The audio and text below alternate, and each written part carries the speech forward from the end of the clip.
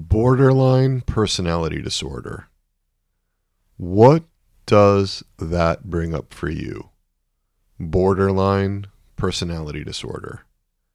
The word borderline.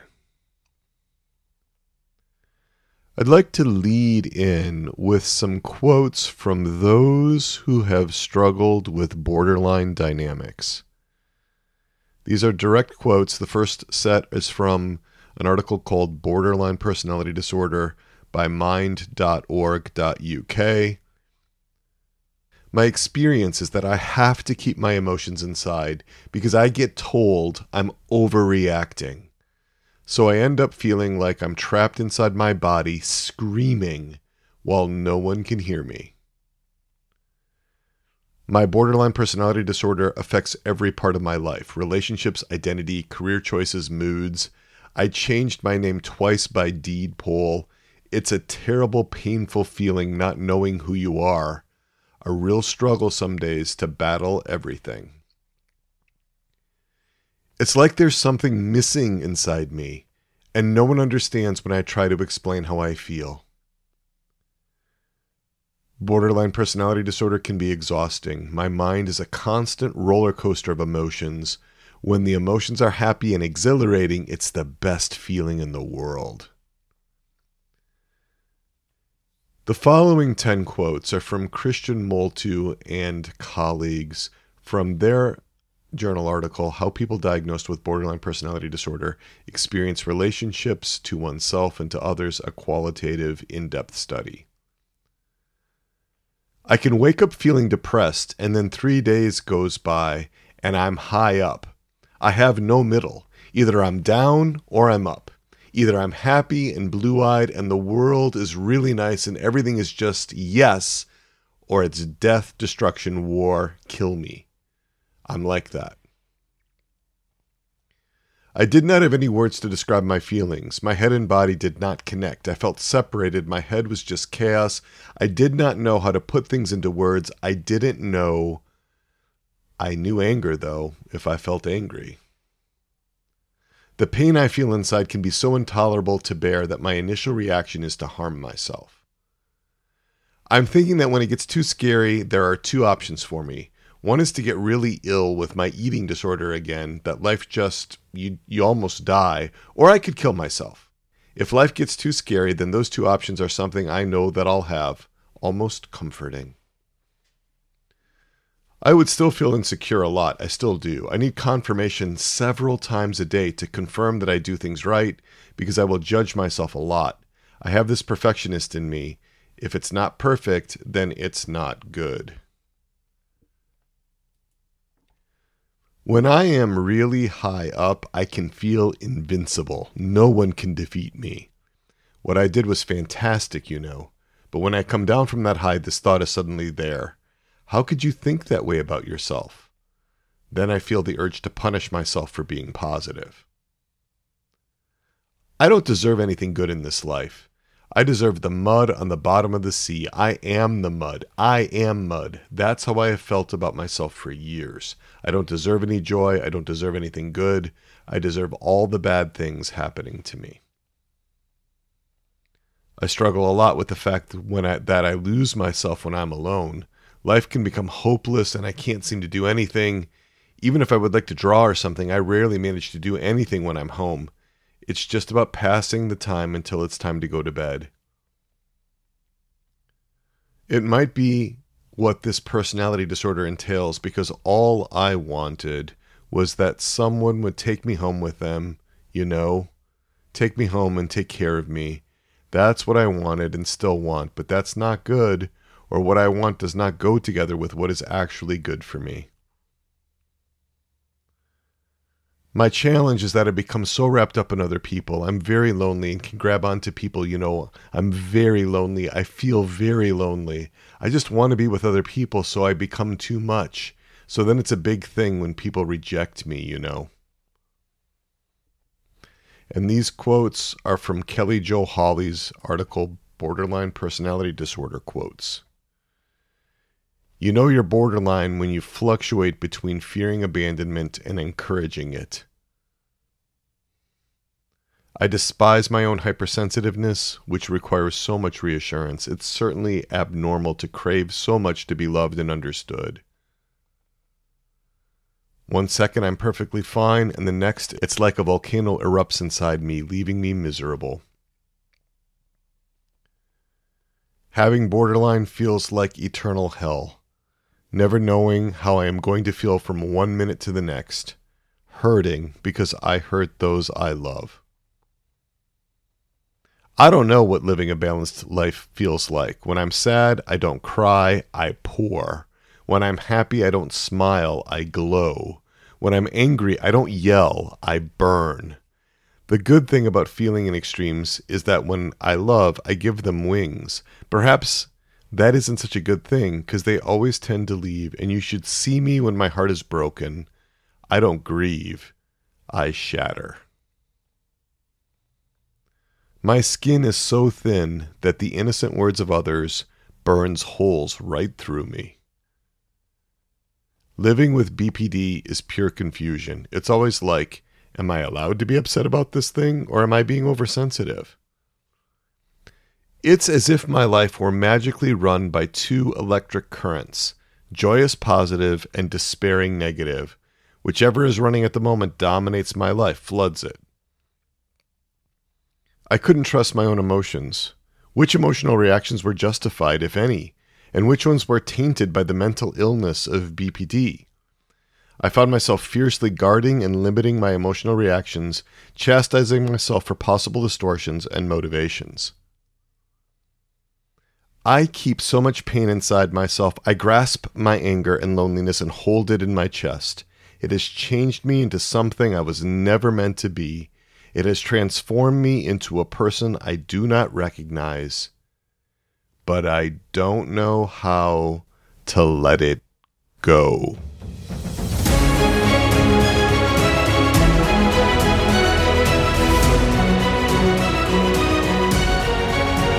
I am Dr. Peter Malinowski, clinical psychologist, trauma therapist, podcaster, blogger, co-founder and president of Souls and Hearts. I'm your host and guide in this Interior Integration for Catholics podcast. It is an honor. It is a pleasure to be with you. Thank you for listening in.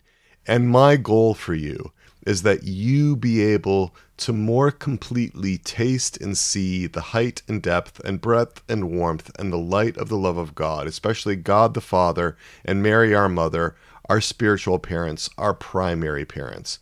I am here to help you embrace your identity as a beloved little son or daughter of God. That's what this podcast is all about. That is what Souls and Hearts is all about. And to bring that about, to live out this mission, I bring you new ways of understanding yourself, new ways of understanding people. And as we continue our series on personality throughout the remaining months of 2023 and throughout 2024, we are starting a new series, a series on borderline personalities. This is episode 125 of the Interior Integration for Catholics podcast.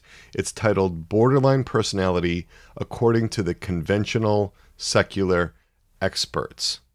This will be released on November 6th, 2023. And in this episode, I'm going to bring you the best of the conventional understandings of borderline personalities, borderline dynamics. We are going to explore the what of borderline, the who of borderline, the why of borderline, and the how of borderline. We're going to be looking at all those different dynamics in this episode today. This will be the first of a 4-episode series on this topic, and let's get right into it. Let's start by exploring what is borderline. What are borderline dynamics?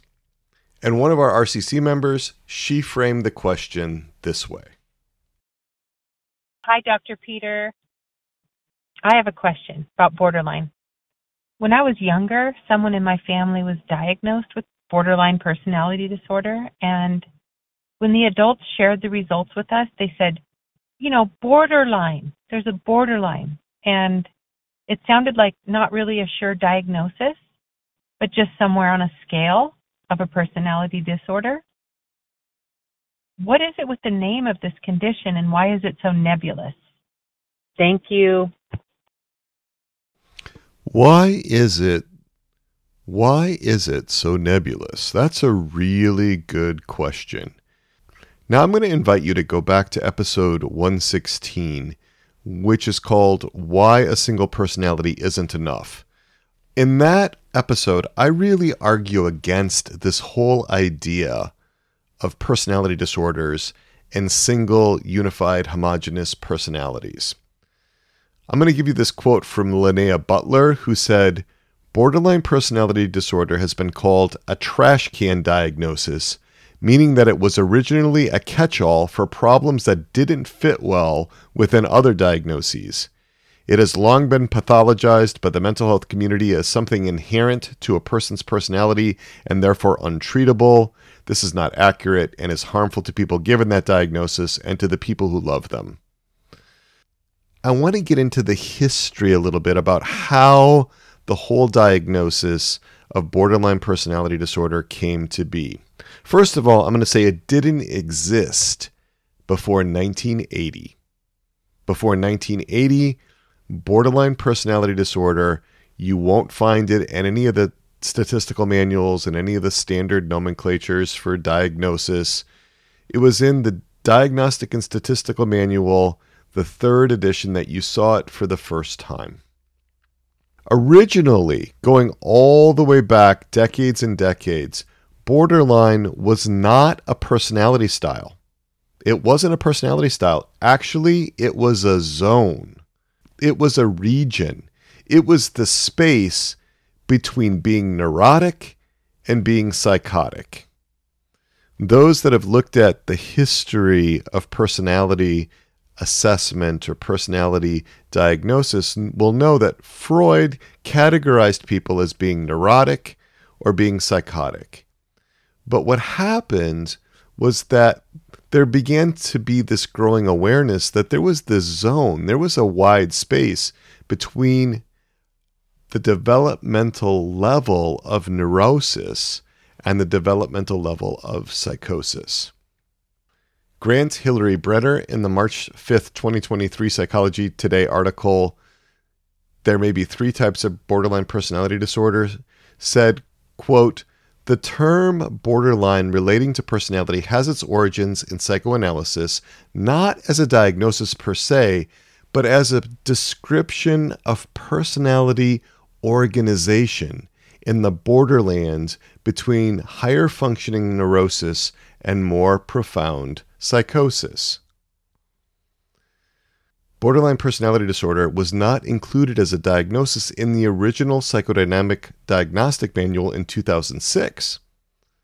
Instead, the PDM, the original version, continued the traditional understanding of borderline as exactly what it says, the borderline, the border zone.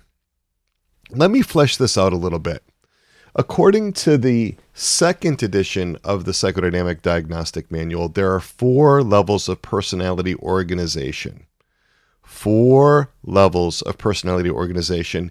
These are on a developmental continuum. This is how personality develops, or where you might look at personality as a whole being arrested. Right? So there's the healthy personality, where there's good functioning in all or at least most domains. There's satisfying relationships. People are in touch with their feelings. They're self-aware. They're flexible and adaptive in their coping, even when there's a lot of stress, even when there's internal conflicts. They're able to maintain this coherent sense of identity, of who I am over time. People are able to express impulses appropriately in this healthy level of personality organization. They behave in ways that are congruent with their internalized code of conduct, their moral compass. They're not suffering undue distress, and they're not imposing undue distress on anybody else. And they have a flavor, if you will, of personality, but there's flexibility. There's alternate ways to cope. There's not rigidity. There's not chaos. That's a healthy level of personality organization. But if we take it down to the neurotic level of personality organization, here we start to see internal psychological rigidity that's present. It's noticeable. There's a restricted range of coping strategies. The pattern of suffering is usually restricted to a single area of focus, maybe two. And outside of that difficulty, the person is doing fairly well. There's a good work history. There's good relationships with others, good behavioral regulation, and the person who's in that neurotic range is managing impulsivity fairly well. They can handle unpleasant emotion. So it's not as fully healthy, not as fully mature as a person at the healthy range of personality organization, but it is still doing relatively well. The psychotic level of personality organization, though, here the characteristic is there's a break with reality. There's some type of psychosis. There's overgeneralized, bizarre, or overly concrete thinking. There can be this unshakable conviction that one's own assessment of others is correct. You can harden into that position regardless of what anybody else says or does. One might attribute one's own emotions and thoughts to others and assume they're thinking the exact same thing. That reality testing is compromised. And this can harden into delusions or hallucinations. Identity gets fragmented. There's identity diffusion, a lack of cohesiveness in the way I understand myself. And usually there's socially inappropriate behaviors. There can be really deep fear of annihilation. Annihilation in a physical way, in an emotional way, in a spiritual way, a fear of a loss of existence. These folks are really frightened. So that's the psychotic level of organization. And the borderline level of organization is in between that psychotic level and the neurotic level. And this is characterized by people who have difficulties with emotional regulation. They're vulnerable to extremes of overwhelming emotion, being flooded with emotions of different kinds: depression, anxiety, rage, shame. They have recurrent relational difficulties, chronic problems with emotional intimacy, problems with work, difficulties with impulse regulation. They might be prone to substance abuse, addictive behaviors. They may be at greater risk for intentional self-harm behaviors, especially when their primary relationships are not going well. This is the level in which most, quote, personality disorders, end quote, are diagnosed. This is a broad range, and you can be closer to the neurotic or closer to the psychotic side. But the whole idea is that this can encompass all personality disorders. All personality disorders are characterized by these elements of being in this range between neurosis, where there's no personality disorder, and psychosis. What's happened, though, is that this range of functioning, including this sort of instability, this unpredictability, has taken on a life of its own, and a few theorists began to think of it as a discrete personality disorder on its own, borderline personality disorder. So we're now going to get into what does that look like. And here's a question from Susan to kind of lead us off on that. Hi, Dr. Peters. Susan here. Is there a distinct trait that you think distinguishes borderlines from, say, NPD or other mental illnesses? Thank you. Okay, so when Susan refers to NPD, she's referring to narcissistic personality disorder. And we spent 6 episodes on that, from episode 118 to episode 124, all on narcissistic personality disorder. But let's get into the markers and the characteristics and the symptoms that identify how the profession of psychology, the profession of psychiatry, how they understand borderline personality disorder. According to the American Psychiatric Association's Diagnostic and Statistical Manual, Edition 5, borderline personality disorder is diagnosed on the basis of a pervasive pattern of instability of personal relationships, self-image, and affects, and marked impulsivity beginning by early adulthood and present in a variety of contexts. Okay, that's really the core of it. A pervasive pattern of instability in interpersonal relationships, self-image, and affects or emotions, and marked impulsivity beginning by early adulthood and present in a lot of different contexts, at least 5 of the following 9 symptoms. And then we'll go through those symptoms in a minute. But that's the core of it, this pervasive pattern of instability. But this is one of my arguments about why borderline is not a personality disorder, because the DSM-5 defines personality as composed of enduring patterns of perceiving, relating to, and thinking about the environment and oneself. But the definition is that those patterns don't exist, that they're unstable. So this is a self-refuting definition. This is one of my concerns about how we understand, quote, personality. I got into that in episode 116 in greater depth, but I just want to highlight it here. The consistent enduring pattern is one of inconsistency and instability. That's what is supposed to be consistent and stable about borderline personality disorder. This marked impulsivity, according to the DSM-5, you need at least 5 of 9 symptoms. Number 1, frantic efforts to avoid real or imagined abandonment. Number 2, a pattern of unstable and intense interpersonal relationships characterized by alternating between extremes of idealization and devaluation. The 3rd, markedly and persistently unstable self-image or sense of self. 4th, impulsivity in at least 2 areas that are potentially self-damaging, such as spending, sex, substance abuse, reckless driving, binge eating. The 5th one, recurrent suicidal behavior, gestures or threats, or self-mutilating behavior. Number 6, affective instability due to a marked reactivity of mood. That could be dysphoria, irritability, anxiety.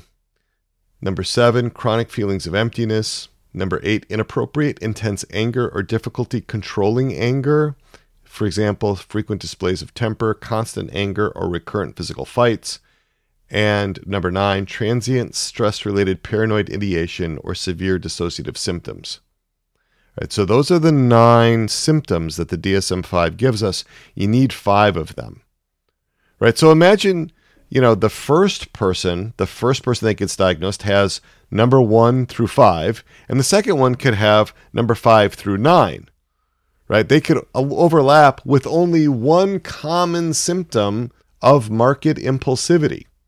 Right, so this is why I go back to that idea that this is a trash can diagnosis, as Linnea Butler said.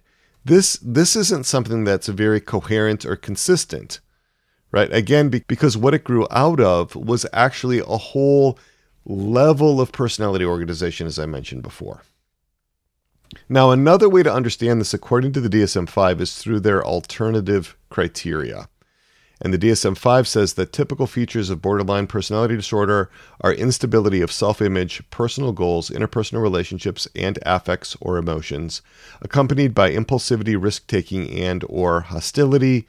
Characteristic difficulties are apparent in identity, self-direction, empathy, and or intimacy, as described below, along with specific maladaptive traits in the domain of negative affectivity, and also antagonism and or disinhibition. Right, so problems with identity being markedly impoverished, poorly developed. There's this unstable self-image, often associated with excessive self-criticism, chronic feelings of emptiness, and dissociative states under stress. Self-direction, just instability in goals, instability in aspirations, values, or career plans. Empathy. Right, a compromised ability to recognize the feelings and needs of others associated with interpersonal hypersensitivity. For example, the feeling slighted or feeling disregarded by others, and perceptions of others that are selectively biased toward negative attributes or vulnerabilities. And then again, the difficulties with intimacy. This intense, unstable, conflicted, close relationships marked by mistrust, neediness, anxious preoccupation with real or imagined abandonment. Close relationships are often viewed in extremes of idealization and devaluation, and alternating between over-involvement and withdrawal. There's just this chronic interpersonal instability, this unpredictable, polarizing way of interacting with other people.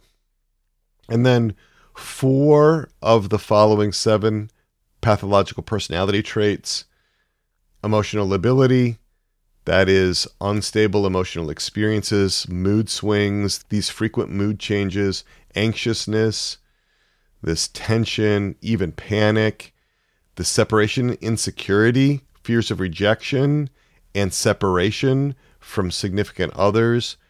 They fear their own excessive dependency. They fear the loss of autonomy. Depressivity, all right, this sense of being depressed, miserable, hopeless.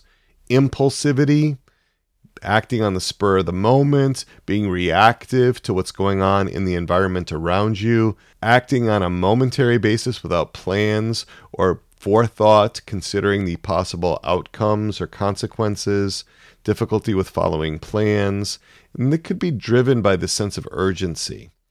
Risk-taking is another one. Could be dangerous activities, risky activities. And then hostility, persistent or frequent angry feelings, anger or irritability in response to minor slights or insults. So that's the DSM take on it. They have their main criteria, they have their alternative criteria. But I think a better diagnostic system, if you're going to look at borderline personality as a disorder or as a real thing, is to take a look at the Psychodynamic Diagnostic Manual, the 2nd edition. In the 2nd edition, the authors decided that they were going to recognize borderline personality disorder. They did this back in, I think it was like 2016.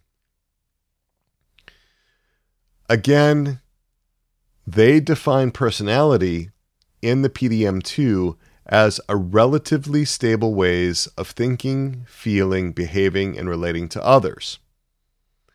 And when they look at borderline personality disorder, they see the basic constitutional or maturational pattern as having these difficulties with affect regulation, that is emotional regulation, intensity of emotion, aggression, and a limited capacity to be soothed. Right? These difficulties with emotional regulation, with intensity, there's not much modulation. There's these difficulties in tolerating and regulating the intense emotions. Emotions very readily ramp up. They spin out of control. There's a lot of interpersonal reactivity. Marsha Linehan said that, quote, people with BPD are like people with 3rd-degree burns over 90% of their bodies. Lacking emotional skin, they feel agony at the slightest touch or movement. They often have a fairly high degree of aggressive drive, and as I mentioned before, that capacity to be soothed, that primary attachment need to be soothed, comforted, and reassured, they really struggle with that.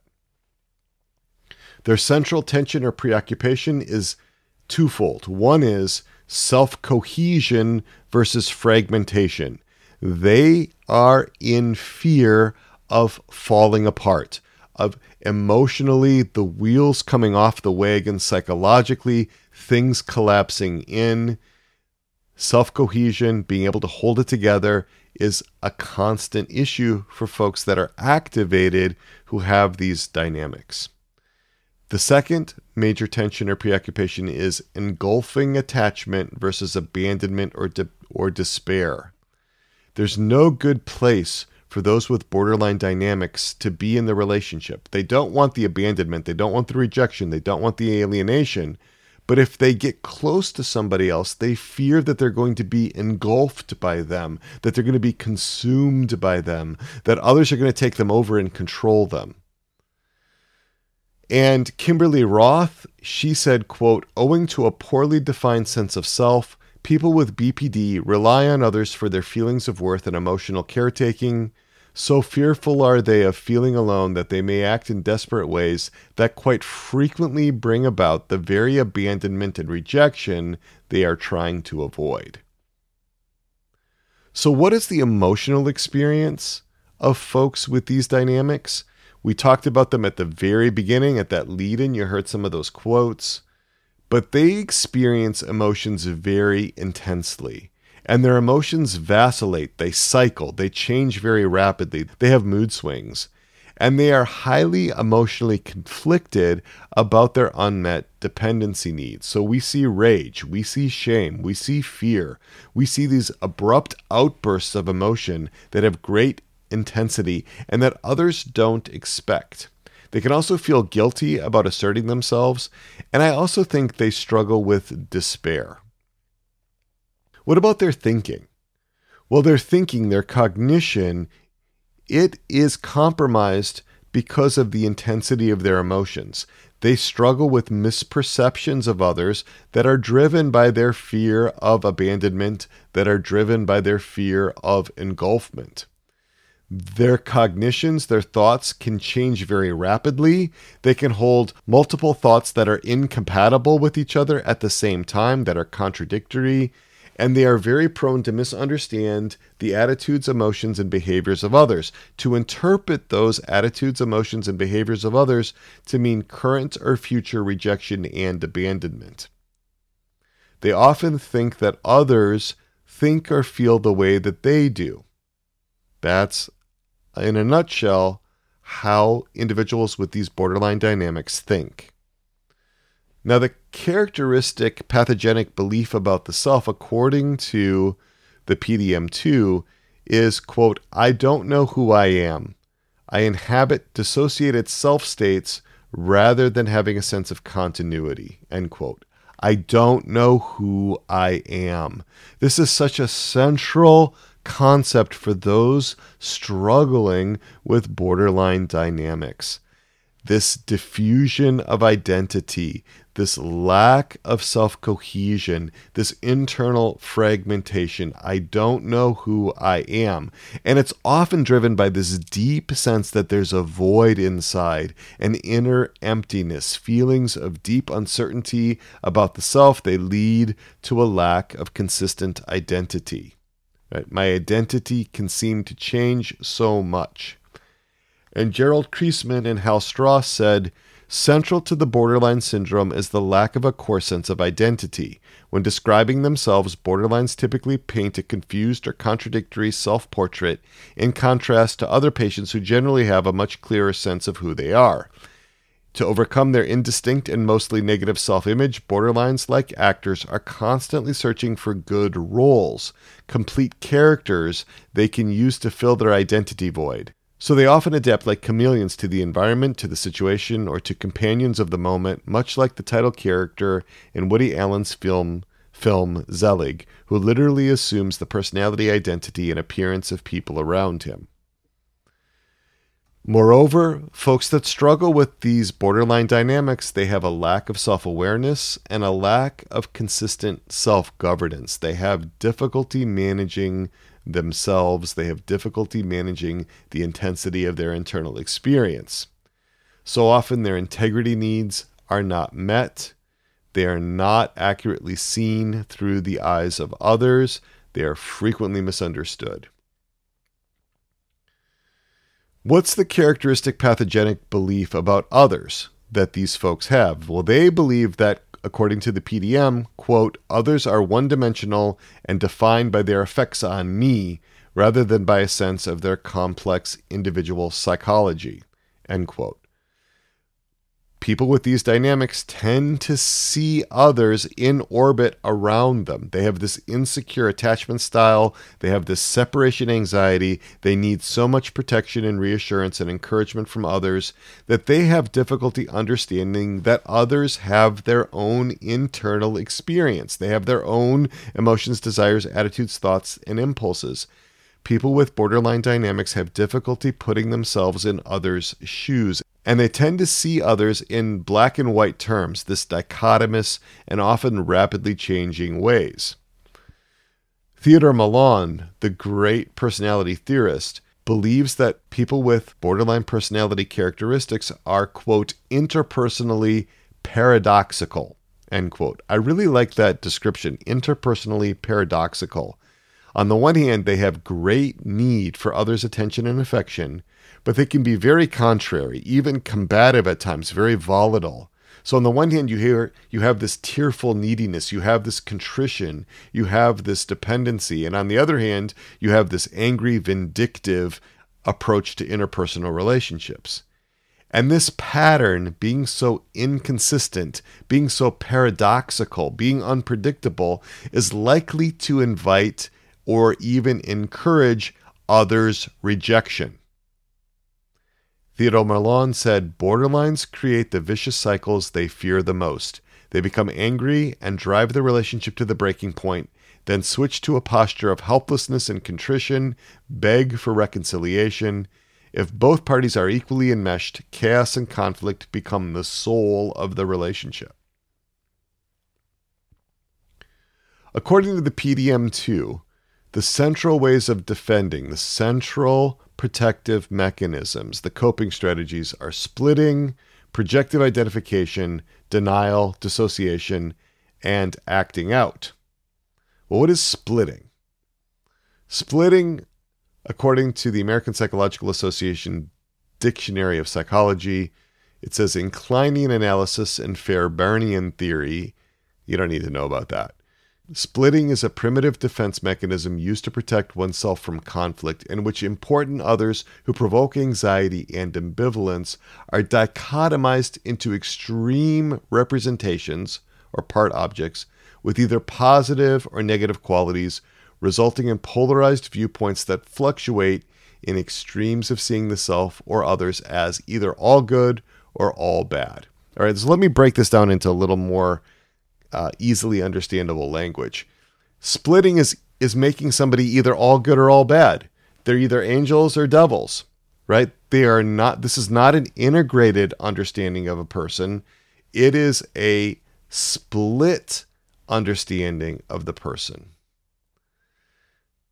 The APA Dictionary of Psychology goes on to say that this splitting mechanism is used not only by infants and young children who are not yet capable of integrating these polarized viewpoints, but also by adults with dysfunctional patterns of dealing with ambivalence. It is often associated with the borderline personality disorder.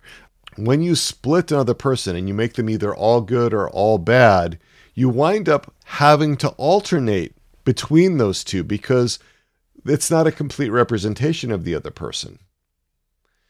If you split, though, you can at least preserve the good dynamic. Sometimes what happens is that children are raised in environments in which if they integrated mommy or if they integrated their representation of daddy, mommy and daddy wouldn't be good enough. They wouldn't be good enough. So there's this attempt to hold on to the goodness by splitting off the badness. That can happen with splitting. And it's one of the ways that people with borderline dynamics cope with life. The second one is projective identification. And Ogden in 1982 said, in projective identification, not only does the patient view the therapist in a distorted way that is determined by the patient's past object relations, that's the patient's past relationships. In addition, pressure is exerted onto the therapist to experience himself in a way that is congruent with the patient's unconscious fantasy. All right, so this is a little more difficult to understand, but it is important, right?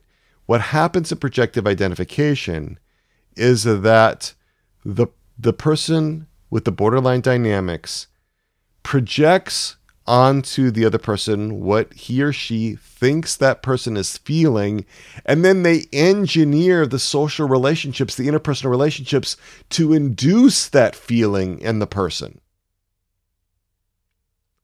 Bertram Cohen calls this a self-fulfilling prophecy. It reenacts the old dynamics, right? And according to Nancy McWilliams, for person A feels less crazy if person A can induce in person B the feelings and experiences that person A is convinced that person B already has. Person A feels less crazy if person A can create in person B the feelings and experiences that person A is convinced, assumes that person B already has. Projective identification is an unconscious process. Person A has no awareness that she's doing it. Projective identification can feel crazy making, though, in person B, leading person B to set very strong boundaries. It can evoke a very strong countertransference in therapists. Right, so splitting, projective identification, denial, this is a lot simpler.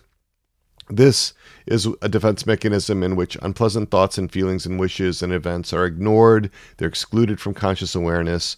It can take such forms as refusal to acknowledge the reality of really unpleasant facts like a terminal illness or a divorce or the death of another person. That's denial. Dissociation, that's the defense mechanism. That's the defense mechanism in which conflicting impulses are kept apart, or threatening ideas and feelings are separated from the rest of the psyche. All right, acting out. That's basically enacting something.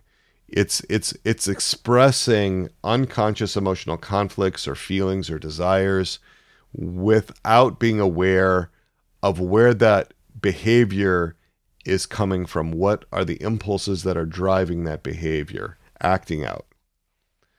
And then Theodore Milan would add regression as a defense to the borderline dynamic. This is a return to a prior lower state of cognitive, emotional, or behavioral functioning. The term is associated particularly with psychoanalytic theory, and it's going back, it's regressing into an earlier pattern of coping, a younger pattern, a more immature pattern of coping. If you want to understand the internal experience of someone with these borderline dynamics, at the intrapsychic level, Theodore Milan says that there is a split organization. These folks are fragmented, they're split inside. They have inner structures that exist in a sharply segmented and conflictual configuration in which a marked lack of consistency and congruency is seen among the elements. Right? Things don't hang together well inside. Their levels of consciousness often shift and result in rapid movements across boundaries that usually separate contrasting percepts, memories, and affects or emotions, and this leads to periodic schisms in what limited psychic order and cohesion may otherwise be present, resulting in transient, stress-related psychotic episodes. So when these folks get really distressed, they start to look more psychotic. Remember, this is originally a term that described a range, a zone, the borderline. Right? So that's the what of borderline personality. That's what it is described as in the major reference works in the profession of psychology, in the profession of psychiatry. All right, so let's address the why. Why is there borderline personality? And we've got a question from one of our RCC members about that. Let's go ahead and play that now. So how would you answer the question of whether borderline personality traits or disorder is something that is genetically inherited versus something that is maybe picked up or learned behavior? I'm curious. Okay, that is a great question. Genetic, or is it a learned behavior? Well, the epidemiological studies indicate that there is definitely a potential genetic vulnerability. You tend to see up to 5 times more likely a diagnosis among first-degree biological relatives. So if you have a first-degree biological relative diagnosed with borderline personality disorder, you're 5 times more likely to have it than in the general population. But there are other things as well. We tend to see the impact of early attachment issues, early attachment disorders, resulting in borderline personality diagnoses, developmental arrests of various kinds, severe relational trauma. These are all according to the PDM-2.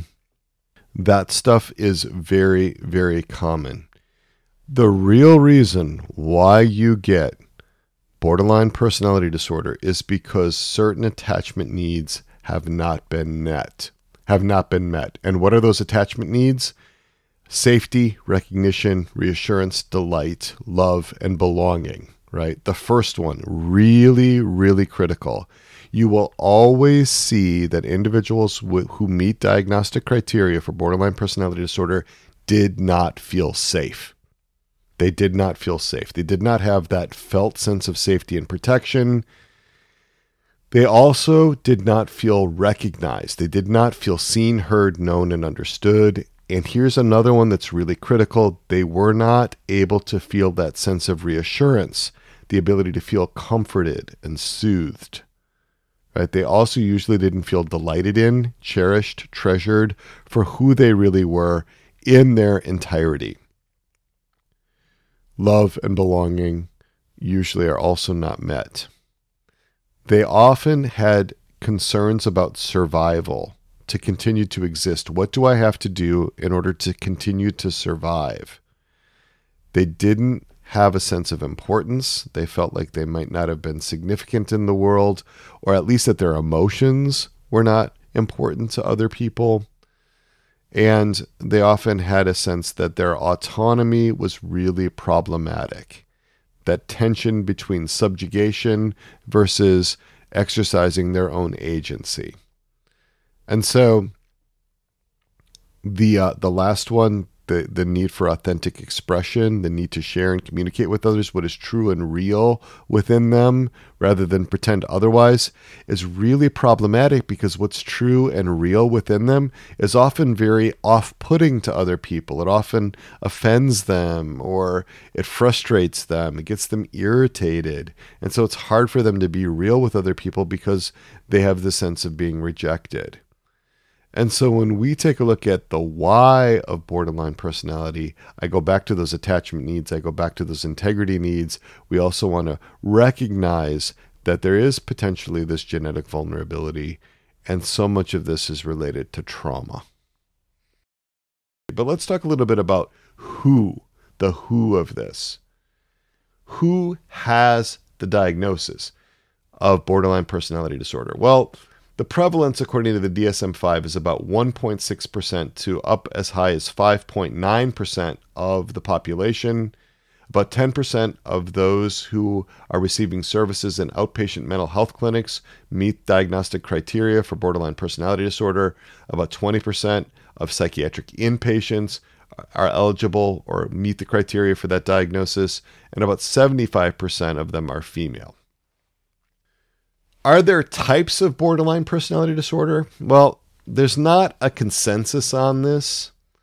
Theodore Milon's 1995 book, Personality Disorders of Personality, DSM-4 and Beyond, listed 4 types: the impulsive type, the discouraged type, the self-destructive type, and the petulant type.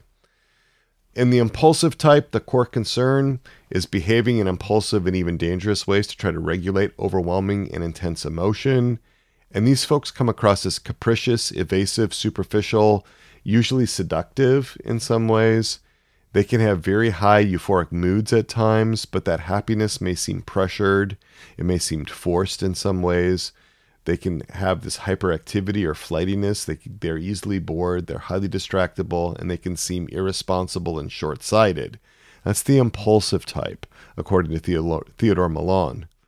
The discouraged type, they feel helpless, and they really feel the over-dependence on one or two other people.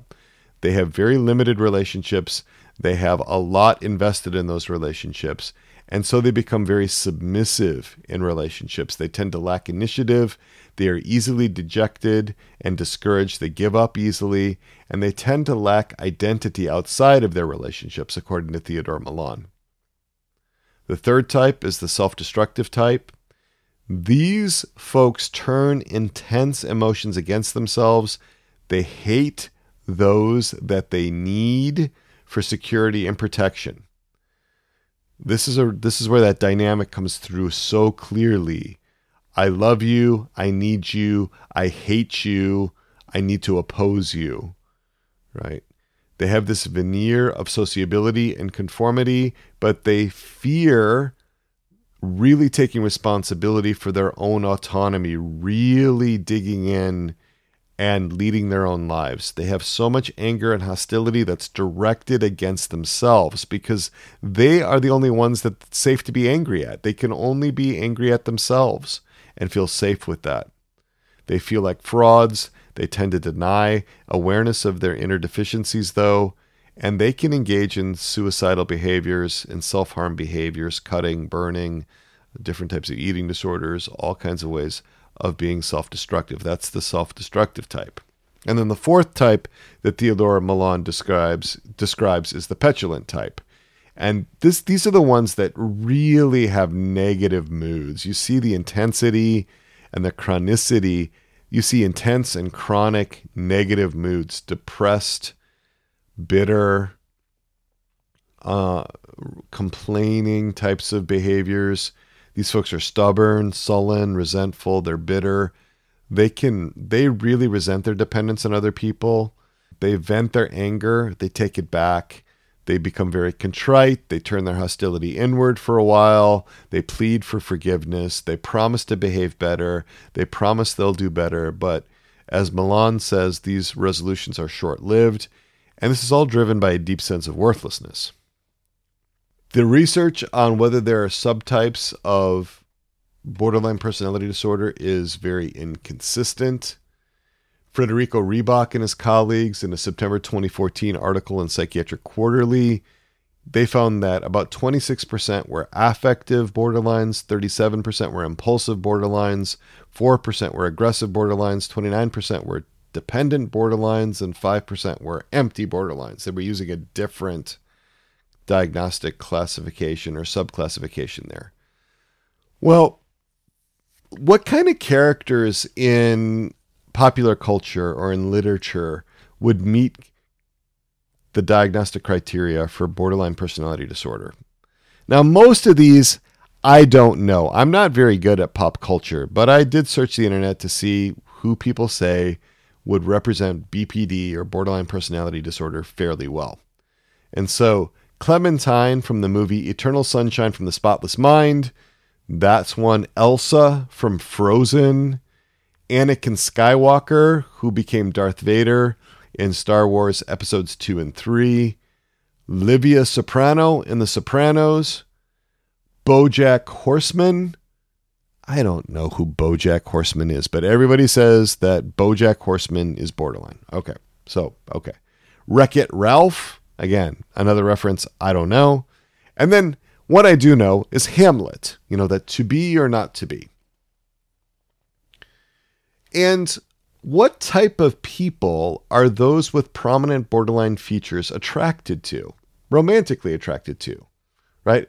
Well, it's those who seem to be able to provide a sense of security and stability and safety. That's really primary.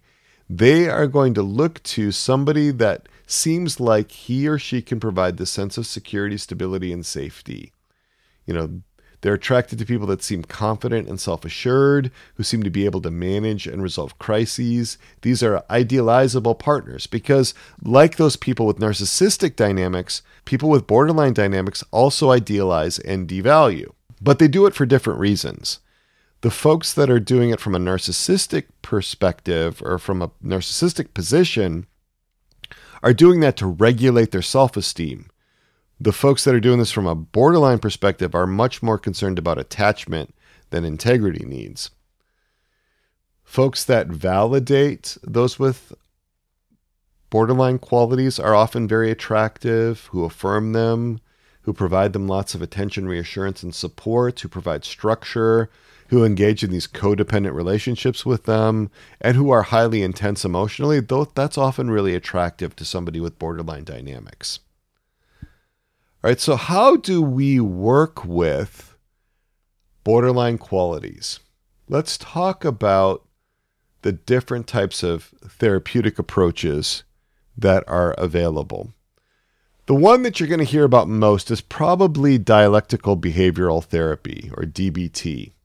And this was specifically designed to treat borderline personality disorder by Marsha Linehan. And Marsha Linehan, interestingly enough, she struggled with borderline personality disorder and made it her professional mission, a personal mission and a professional mission, to come up with a better way to address it. And dialectical behavioral therapy appreciates that the person with borderline dynamics is very vulnerable emotionally, and that person probably grew up in a home where emotions were not valued, where they weren't appreciated, where there wasn't attunement, emotions were usually dismissed. And so DBT focuses on validation and acceptance of your intense emotional experiences. Those are real. And it uses this dialectical approach where there's a dialogue, an internal dialogue of arguments and counterarguments. And that helps us to understand over time that things are not so black and white. This starts to challenge some assumptions. It also brings in this concept of mindfulness, of focusing attention inward on your immediate present internal experience. So DBT teaches skills to regulate intense emotions, to minimize self-destructive behaviors, to alleviate distress, to improve relationships.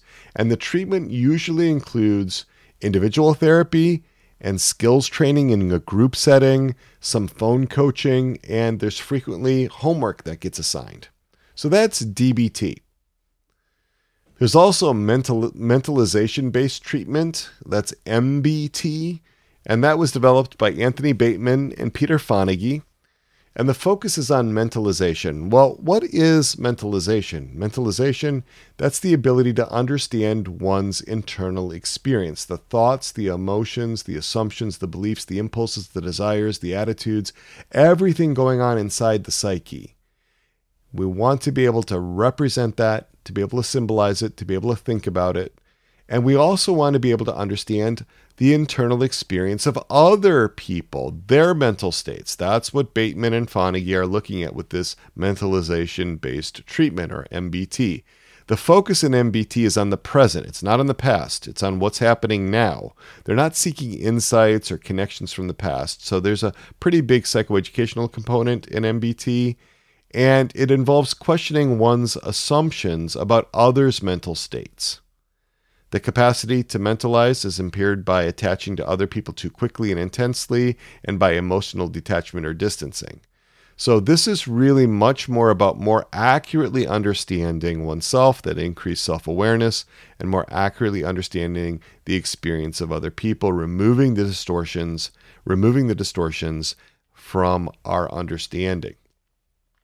A third approach to borderline personality disorder treatment is schema therapy, which was developed by Jeffrey Young. And the main idea here is that problems develop when basic childhood needs are not met. That leads to problematic ways of interacting with the world.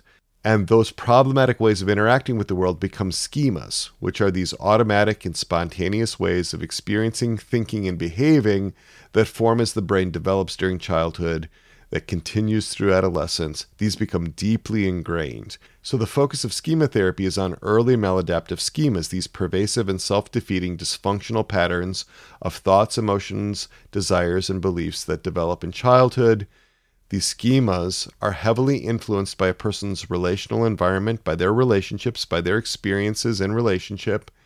And these schemas influence how people view themselves and how they view the world. Current events trigger these schemas, these old patterns, and then these schemas lead to dysfunctional thoughts and maladaptive behaviors in the present. Many schemas can be activated simultaneously in borderline presentations. Dr. Sherry Steins, on December 1st, 2018, in her article, How to Treat Borderline Personality Disorder, a Schema Therapy Approach, listed 5 schemas as examples. The first one, abandonment. And this schema involves the sense that significant others will not be able to continue providing emotional support, connection, strength, or protection. Basically, you could sum this up as saying, I will be rejected and abandoned. That's a schema. That's a story. That's a narrative that gets played out. There's a deeply ingrained assumption. Second schema that she offers, abuse. This is the expectation that others will hurt, abuse, humiliate, cheat, lie, manipulate, or take advantage of me. The third, emotional deprivation, the expectation that one's desire for a normal degree of emotional support will not be adequately met by others. I will be deprived. I will starve emotionally. That's a schema. The fourth one she offers, defectiveness, the feeling that one is defective, bad, unwanted, inferior, invalid, to such a degree that one is unlovable to significant others. This is driven by a deep sense of fundamental inferiority and shame. And then the fifth schema that she says is subjugation. Excessive surrendering to others because one feels coerced. For instance, submitting in order to avoid anger, retaliation, or abandonment. I must subjugate myself. I must become really dependent. I must put myself under the command of another person in order to preserve the relationship. And she says, while schemas are deeply ingrained systems of belief that are activated when triggered, modes are the personification the person takes on as a self-defense mechanism. In essence, a mode is a self-protected, dissociated state of personality that comes to the rescue in order to protect the fragile psyche, the vulnerable child, from facing the deep pain associated with the triggered schema. In other words, these modes come up, and they're almost like parts of the self in IFS in a certain sense, but they come in to try to protect, to try to take care of the vulnerable child part of the person. So that's a brief discussion of schema therapy. Then there's psychodynamic treatment, psychoanalytic treatment. And this is what I practiced for about 15 years in my career, early in my career. And here, the important focus is on the centrality of the working alliance, the bond that the person with borderline dynamics has with the therapist. It's really important to repair that bond when it gets damaged. This process of rupture and repair and the safe relationship with the therapist becomes very important, and you work through the transferences. The therapist becomes a safe enough figure so that the client can project onto the therapist whatever is there to be projected, and they can work through it, correct it, understand it more deeply together. Boundaries become very critical in this type of therapy, and the therapist has to be able to bear the brunt of the rage and the disappointment from the client about boundaries being maintained. The client really needs the therapist to be emotionally present, and I'm really drawing this from the PDM2 and from Nancy McWilliams. The therapist needs to expect that there's going to be emotional intensity, emotional volatility, and that the client is going to see the therapist in these very dichotomous, binary, and black and white ways. Charles Eliot and Laura Smith said, quote, people with BPD also think differently than most people do. They tend to see situations and people in all or nothing black and white terms with very few shades of gray.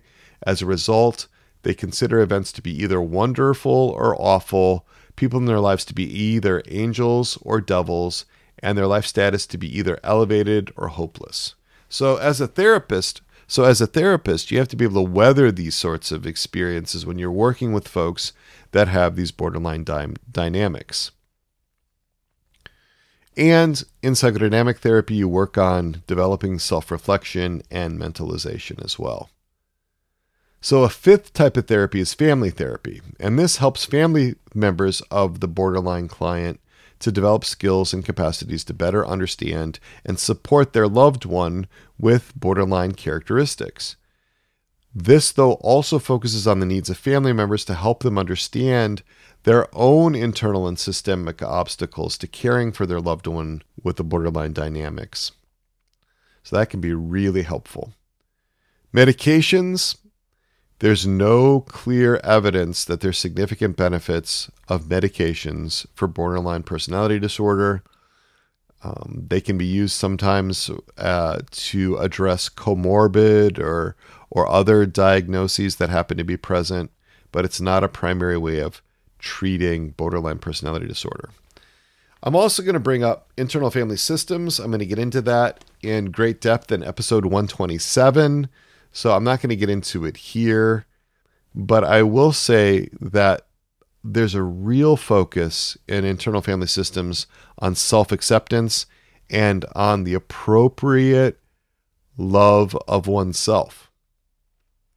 All right, so just a word of encouragement here. Most people with borderline personality disorder do get better. A 2010 study by Zanarini and colleagues, They followed 300 former inpatients that were hospitalized psychiatrically for BPD, for borderline personality disorder. They followed them for 10 years and interviewed them every 2 years to kind of see how they had been doing. They found that nearly 7 of 8 clients achieved symptom remission lasting at least 4 years, and half no longer met the criteria for borderline personality disorder. So that's really good news, especially because sometimes there can be this sense that nobody ever gets better from personality disorders, and especially borderline personality disorder. Let's talk about living with somebody who presents with borderline characteristics. Let's first of all just acknowledge that it's difficult. Charles H. Elliott and Laura Smith, they say family members of people with BPD suffer right along with their loved ones. Watching their loved ones cycle through periods of self-harm, suicide attempts, out-of-control emotions, risky behaviors, and substance abuse isn't easy. Parents, partners, and relatives often feel helpless. Friends often go from trying to help to walking away in frustration and anger. And so let's slow it down a minute and just take a couple questions that have come in about working with family members. Hi, Dr. Peter. Being in close relationship with someone with BPD characteristics, I find myself just wanting the holidays to come and go, wanting birthdays and other celebrations to just be over with. Many Sundays are barely endurable. So I'm curious how to remain mostly self-led in the face of repeated and expected emotional dysregulation and outbursts. I'm also curious, how can someone remain calm in the face of the crazy-making, twisting of the truth when a person with BPD tendencies recalls events in a way that doesn't reflect what actually happened? Okay, well, this is a deep topic, a big topic. We're going to talk about this a lot more when we get to episode 128. Dr. Jerry is going to come in. He's going to help us out, a family therapist, with how to address borderline dynamics in family members. This is also kind of an individual question. My hope is that folks that struggle with this can get individualized guidance. I can't give clinical advice. I can't provide any kind of clinical services, but what you're getting at is this sense of needing to be grounded, needing to be centered. You're absolutely on the right track. The person asking that question is absolutely on the right track. How do I have a deep sense of being grounded? How do I have a deep sense of peace? How do I have a deep sense of being okay so that the intensity of the borderline dynamics in another person in my family don't destabilize me, that I don't get involved in a kind of dysfunctional dance? And so there's a fair amount of self-care that needs to happen there. And we'll talk about that in just a little bit. But I also want to hear from Mary Ann. We'll go ahead and play that clip now. Hi, Dr. Peter. I've got some comments on borderline personality disorder. I think it's my daughter. Is it common for borderlines to externalize all the sources of their difficulties? In other words, blaming everyone else. And of course, I know that just hooks into all my shame exiles and all that. Another question is it possible for a borderline personality to have introspection? Is it common to have kind of a willful disregard for reality? And another one is, are we responsible for keeping the peace by walking on eggshells? That's pretty much the way she really controls other people with her anger. And of course, my fear of her failing plays into all that. So is high anxiety a result of borderline personality? And is anger a common protector trait? Once again, we fear her outbursts. Do we have to accept her reality versus objective reality just to keep the peace? Control is a big issue here, I think. And is there a basic self-loathing with, or in many of her exiles, perhaps, or somebody with a borderline personality?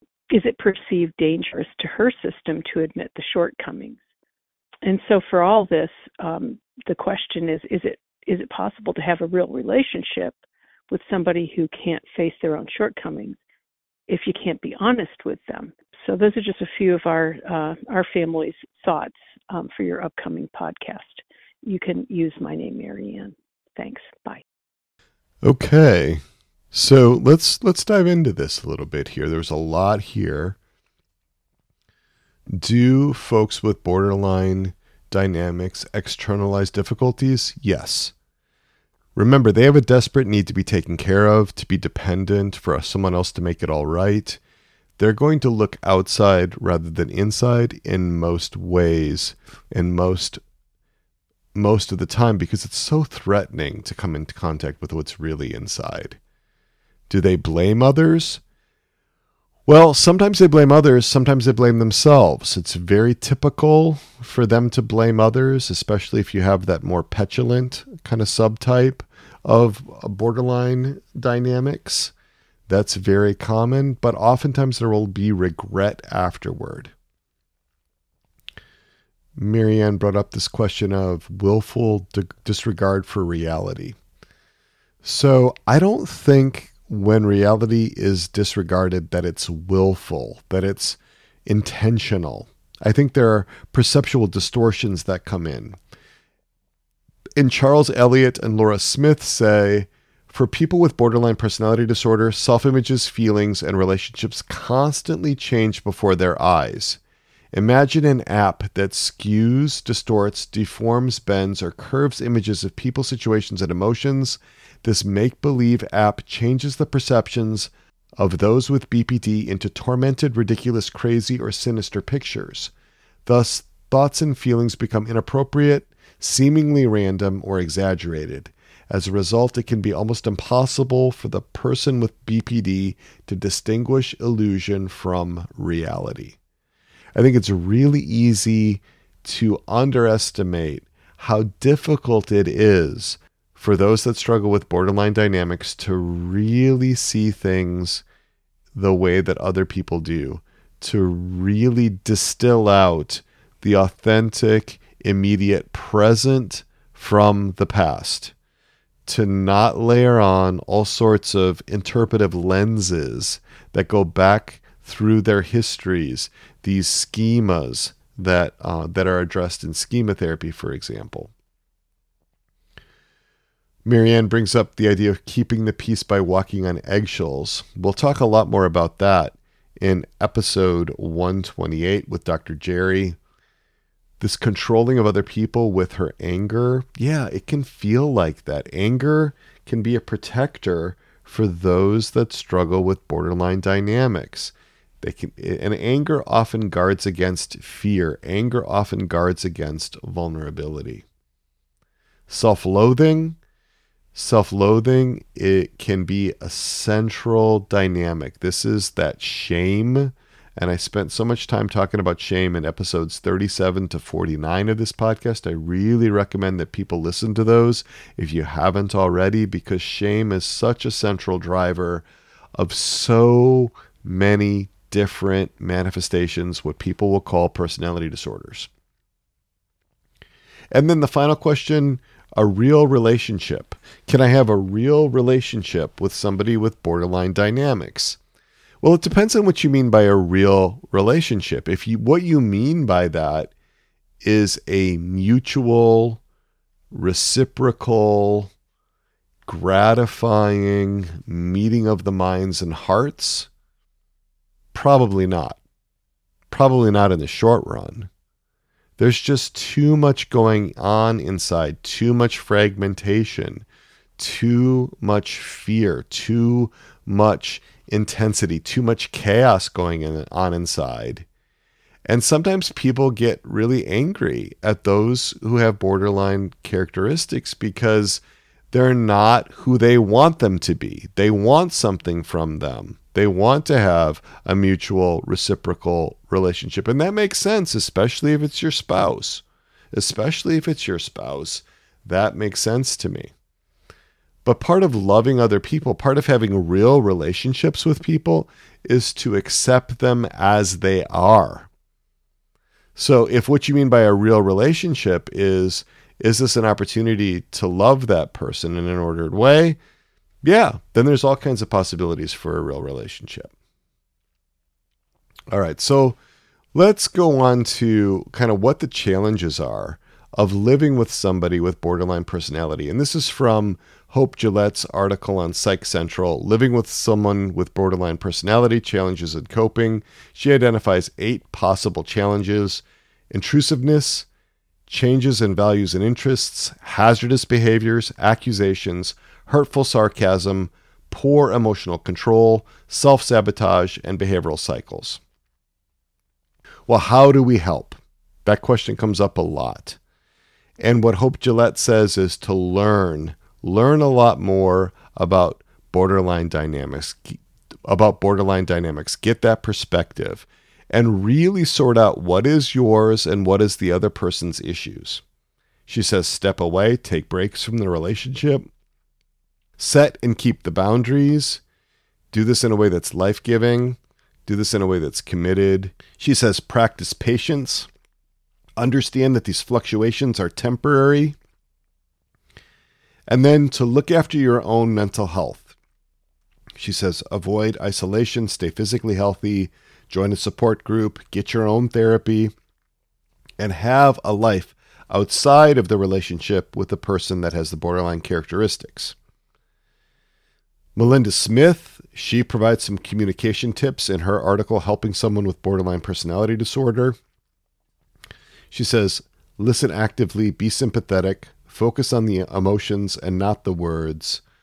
Try to have the person feel heard, stay calm, talk about things other than borderline dynamics, and reassure the person with borderline characteristics about boundaries. Get that family agreement on boundaries, and look at boundaries as a process, not a single event, bringing in boundaries gradually.